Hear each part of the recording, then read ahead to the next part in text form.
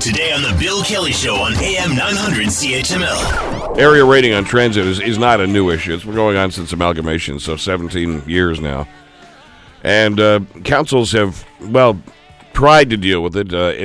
I got to tell you, when it first came up and they talked about simply everybody was going to pay for everything no matter what, and area rating was not going to be applied to transit, that was as close as I think we've seen to Hamilton Council actually coming to blows with it, because the debates got very, very heated. And some councillors are now telling us that, there was a bit of a nudge, wink deal to not even bring this issue up until after the next municipal election. Well, Councillor Sam Merulla says, no. We're in a crisis situation. We have to look at all options. Sam Merulla joins us on the Bill Kelly Show to talk about this. Sam, thank you so much for the time. It's good to have you with us today. Oh, likewise, Bill. Thank you. You have been a strong proponent of public transit all along. You describe this as a crisis situation. Talk to us about your thoughts on that. Well, Bill, we're in a situation right now where, historically speaking, the area rating debate has been very, very contentious, as you mentioned.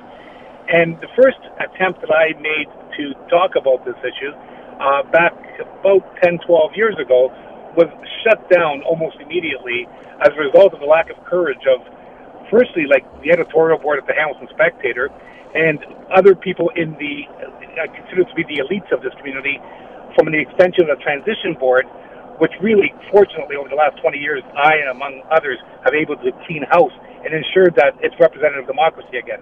Having said that, we're in a situation where public transit is really at a crisis, and we've never been in this type of crisis in decades. So we have a situation now where, as a result of the area rating, and at one time there was some merit to try to mitigate some of the taxation in the suburban area as a result of the assessment growth and price of homes in those areas and the correlating market value assessment that leads to increases of taxes. And in the inner city at that time, when I was first elected, we were in a decline. We are not any longer. We're going through a renaissance. So in essence, the inner city now, as a direct result of a lot of hard work, including yourself, Bill, we've come a long way. Now there's a reversal of fortune going on. This is the time to talk about area rating. Granted, I did say and gave my word that we wouldn't deal with the issue this term, but I didn't say we wouldn't discuss the issue this term. And the motion that I brought forward was simply looking and studying the issue, not implementing the issue. And some people are very disingenuous in using that as a means of not supporting what in essence is simply a study and not an implementation. So when you take away all the nonsense and really the irrelevant, non-factual components of the debate, you really have to look at the foundation. At this time, we have taxes going down in the suburban area. We have a complete reversal at present that we had 15, 17 years ago as a result of the renaissance and the true growth of the inner city. The future of the city is the inner city. It's not the suburban area. That's the 1950s mentality of trying to build out. We're now building up. And as you can see throughout the city, from the Red Hill Creek Expressway and all of the condominiums that are being built downtown to all of the developments in my area, I have over $1 billion of work from a private and public sector shovels to the ground this term. Over $1 billion. Unprecedented. Just in Ward 4. When you look at the rest of the inner city, we are flying. We're in great shape. So this is the time we look at it and say, listen, taxes are mitigated in the suburban area because of this growth. This is the time we look at area rating, because when you really look at it, you know what it actually means, Bill? It means an extra $20 approximately per household in the suburban area.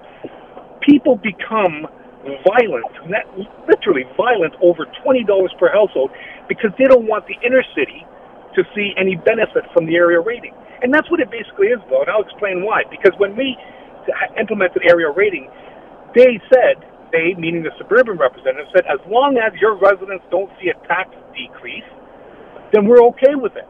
So we had to come up with a very creative scheme between myself, who brought in the public works or the capital aspect, Councillor Collins and Councillor Powers, to say, listen, this is what we're going to do. We're going to eliminate area rating as it pertains to recreation, and we're going to allocate those monies per ward, but it needs to be spent on infrastructure, capital infrastructure, roads, sidewalks, and so on.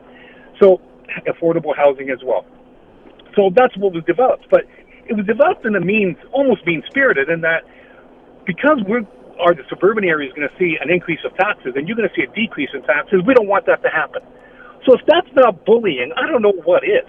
When you have this, the other component though is I supported this ward boundary scenario that we're talking about. I supported Ward 14. I supported the suburbs, knowing the sensitivity of it. And what do we get in return in the inner city? We get opposition to talking about an idea when I stood with them in supporting the non-elimination of Ward 14. So, the real double standard in this city has been really prevalent for a number of years, and if they focused on people that actually did something rather than have their head up their butt, they would actually be reporting on issues that mean something to the city rather than their irrelevant, and they're becoming more and more irrelevant, news printing. Want to hear more? Download the podcast on iTunes or Google Play and listen to The Bill Kelly Show weekdays from 9 to noon on AM 900 CHML.